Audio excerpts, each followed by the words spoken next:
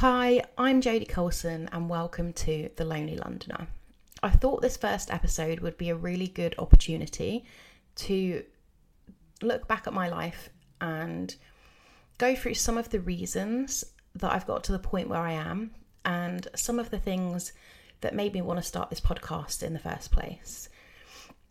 So we will be kind of diving backwards into my life. By all means, if you're not interested in that, skip ahead to the next episode. But I thought it would be good to talk about sort of the birthplace of how I came up with this concept and why I think it's important to talk about.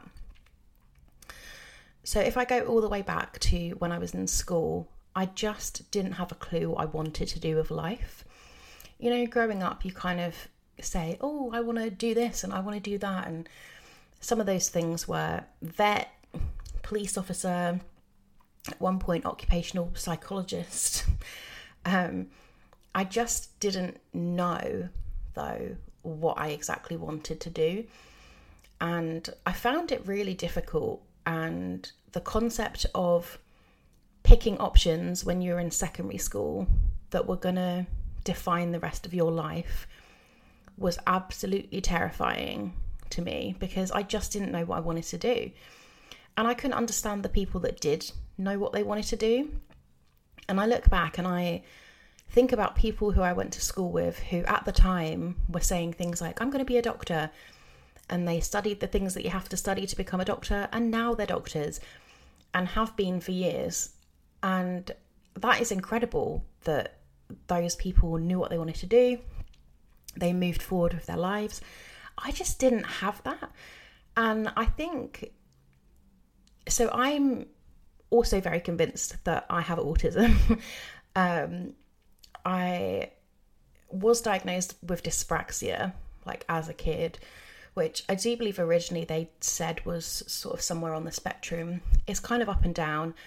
I actually am going to get investigated for autism as an adult, but I think that effect on me was just this like inherent lack of comprehension of how people planned out their lives when we hadn't tried anything. Like I didn't know how people knew they wanted to be a doctor when they'd never tried to be a doctor. I don't know if I'm making sense of that, but hopefully some of you will understand what I'm talking about. And so when I was in school, I just picked whatever options I thought were fun because I just wanted to be having a good time and not having a hard time.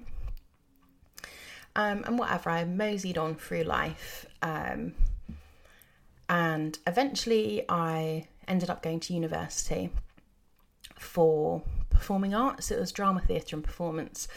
But I just didn't enjoy it. I really wanted to be doing practical things. And I think that is a theme that's run through life, is that I always got on a lot better with subjects that were practical.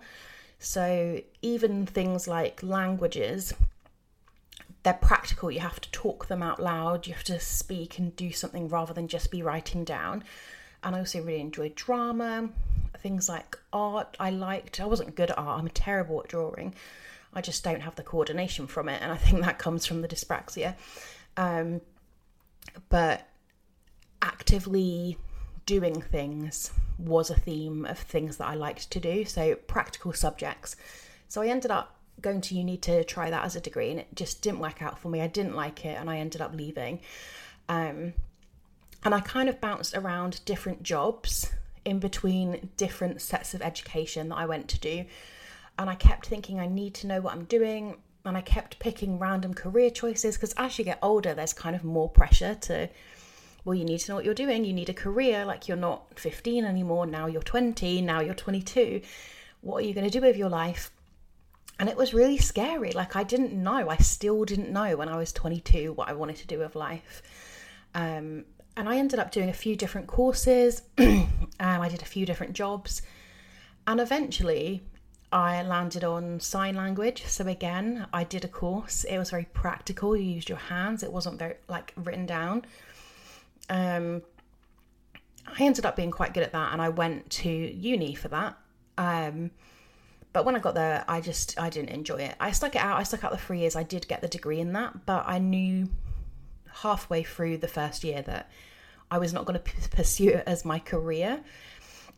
And so I kind of felt like I was back at the start. And I was quite old when I did that. I mean, not old, but, I was older than everybody else.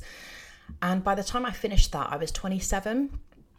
And so still, now there I was again at 27, having no idea what I wanted to do with my career and having to try and figure something out again. And I just found it really stressful and really difficult.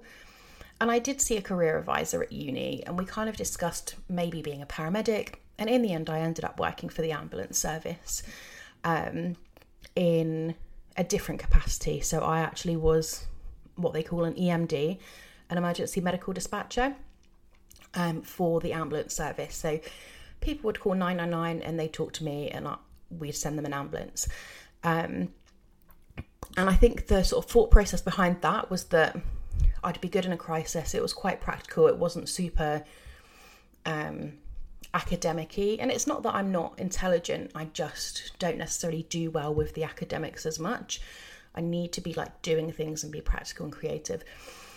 And so I worked there for a few years. I think the gist was going to be that I would sort of move into being an ECA, which would then move me potentially into becoming a paramedic. And that was kind of the ultimate goal. But it didn't end up working out because it was just too traumatizing for me, and my mental health was really bad. COVID hit, it was a whole scenario. And again, I found myself just in a place where I just had no idea what I wanted to do. And obviously, like, going to uni had not been the best thing for me, and I'd ended up sticking it out to get a cap and a gown. And at this point, I was now in a job, hoping to get a future job, which would hopefully lead me to another future job. And it just wasn't making me happy. And I started looking up like different jobs that I could get, because I just at that point was kind of feeling really bad about myself. I was feeling really upset, and I'd felt like I was failing because I wasn't enjoying what I was doing. And you hear stories about people who actually enjoy their jobs, but I did kind of think that was a myth. And I got to the stage where I just wanted to move back in with my mum and just not think about things and just get a random menial job that I just didn't have to think about. I wasn't thinking about a career. And I think that when I say menial job, I don't mean that in a degrading way. I just mean like in my head I needed a career. But actually at this point I was like, whatever, I'll just go and work anywhere that might not have future possibilities, because I'm getting too stressed out with this concept. And actually I did end up looking for jobs, and I found an apprenticeship, which, bearing in mind I was 29 at the time, I took one look at it and thought that was 100% me. I sent it to all of my friends. They all agreed that it would be perfect for me. But I was really toying with the fact that it was an apprenticeship, and I was 29, and apprenticeships was something that like 16, 17-year-olds did. And in my head, they were things like building and plumbing. And this apprenticeship was in media and advertising. But even though I was a little bit reserved about the idea of doing an apprenticeship because I was 29, at the end of the day, in 2 years' time, I was going to be 31. So I could either be 31 and still be not having a clue, doing nothing, or I could potentially be 31 going into a job that would become a career. And so that's what I chose to do. And I did do that apprenticeship. And I think it's really important to think about the way that the world perceives things like that, because it really was stigma that would have stopped me from doing that. I just didn't want other people to think that I was really behind. I didn't want to feel like I was really behind. And actually, it was just another path in life. And it was an amazing thing. It was such a good opportunity. I'm still doing it now. Close to the end. But I've actually really found something that I do enjoy. And whereas when you study, you're sort of learning all the theory, but you're not necessarily doing the practical thing. With an apprenticeship, you're actually doing the job, and then the study is like 20%. And so it's had a much better effect. And I feel like I actually should have been doing this from the beginning. And had I known more about apprenticeships when I was in college, maybe that would have been the option for me, because I could have tried something different that was actually practical and I would have known what I wanted to do. As I say, I did, though, when I was sort of going through all of this process, feel really, really left behind. All of my friends were getting careers that they liked, getting married, buying houses, having a family. And even if those things are not necessarily things that I wanted to do, for example, I don't have any interest in having children. I am happily child-free and I don't want children in the future. I know that about myself. But it still is a big life thing that was happening to other people that were my peers, that made me feel like I was somehow lacking in life, because I was just a 30-year-old going about life sort of wandering around, not really knowing what I was doing. And so I think in the end, there was a lot of pressure. I felt a lot of pressure that I should be doing something. And actually, I took a step back and just realised that you don't have to go at the pace of anybody else. Everybody moves at their own pace. And if I get this apprenticeship when I'm 29 and finish it when I'm 31, there's nothing wrong with that. Like, it's fine. Some people want to have babies, some people don't. Some people want to get married, some people want to have careers. We're all on our own path, and it's actually fine. But it is also totally valid to feel that anxiety of feeling like you're being left behind. So when I got the apprenticeship, that meant moving to London, and I had been in Devon previously. I actually was born in London, but we moved to Devon when I was about 12, me and my mum and some of our family friends. And so that's where I'd spent most of my time, other than the years when I was at uni, and a couple of years when I lived in Bristol. But so I had been in Devon, and so I needed to move to London, and I was willing to do that because I thought the job would be a really good opportunity for me. But obviously that was quite daunting as well. Like, moving to a completely new city is a little bit stressful. And actually it was when I lived in Bristol, when I was working for the ambulance service, which was probably a year before I actually even got the apprenticeship job, that I started to think about what I wanted to do and the fact that I felt really trapped. And I actually realised that I felt trapped because I was only looking in those areas. So I was looking in places like Bristol for jobs, I was looking in places like Devon, and I was really restricting myself. And I realised I'm an adult, and because I don't have these life ties like other people, like a home and a husband and a family, I could just pick up and move to wherever I want to. Like, I could move to the moon tomorrow and I'd be able to, because I don't have anything tying me here. And I think that had kind of ruminated over the next year before I got the apprenticeship. And so when it came to moving to London, it actually wasn't as daunting as I thought, because I'd been thinking on it for a few years.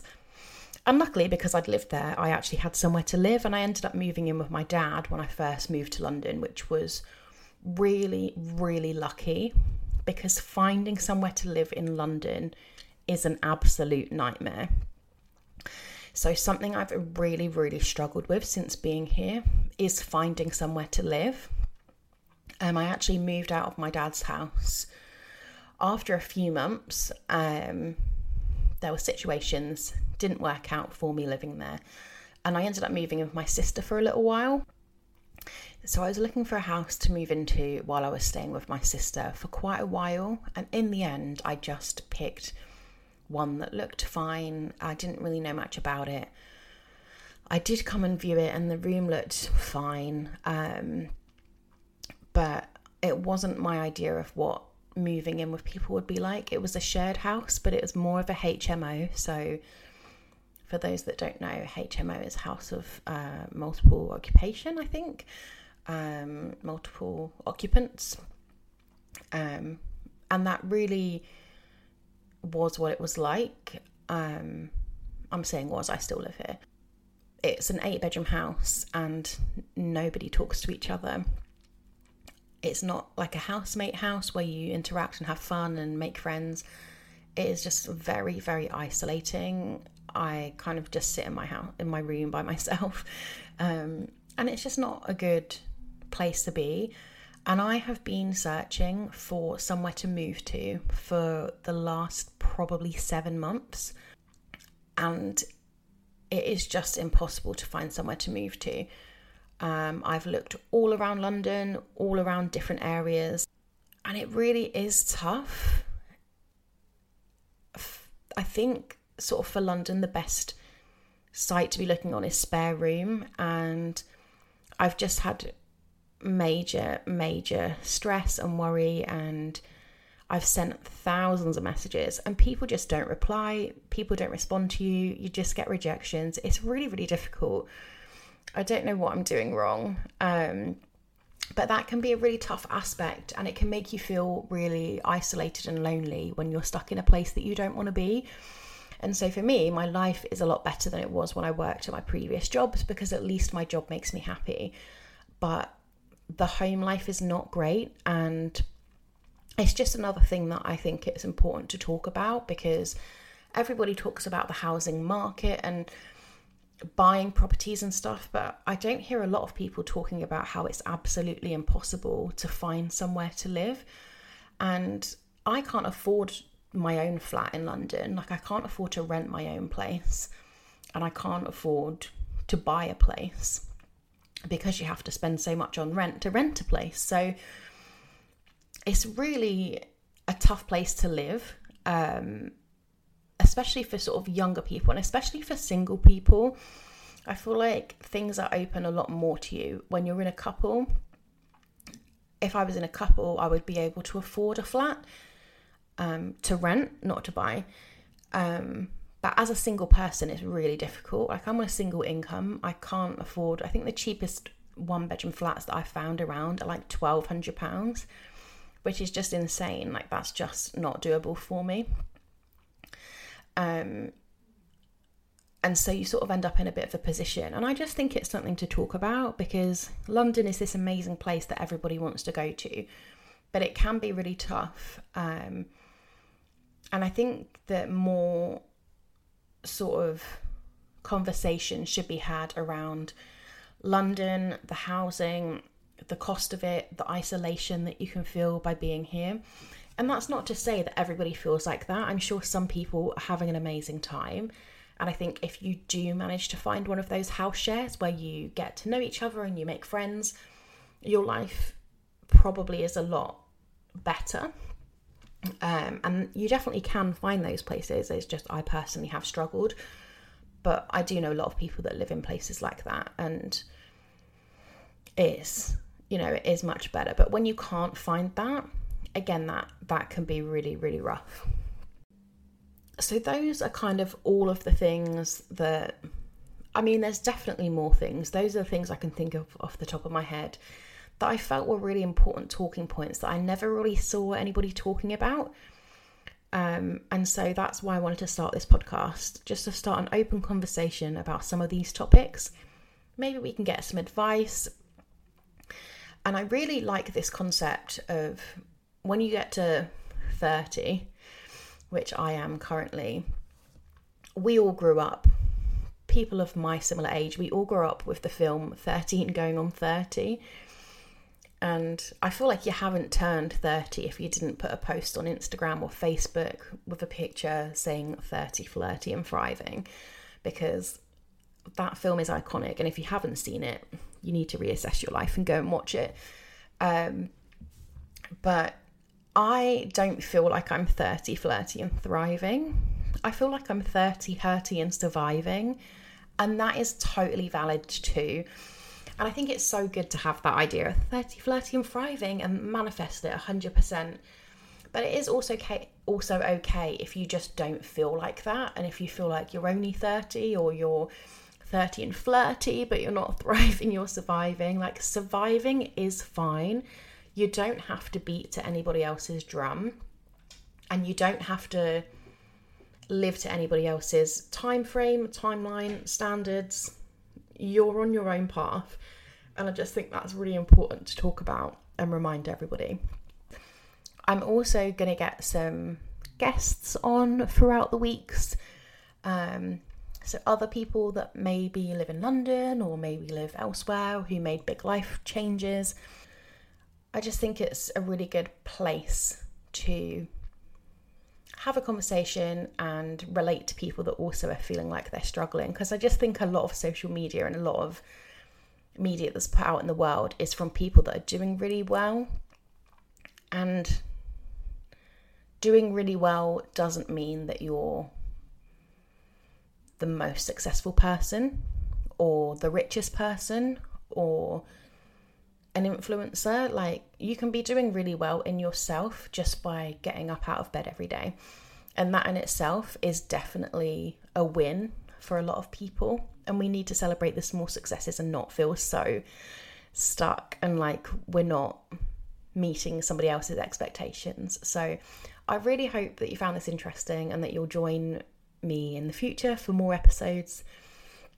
I'm going to leave it here, but thank you so much for listening, and hopefully I'll catch you in the next one. Bye.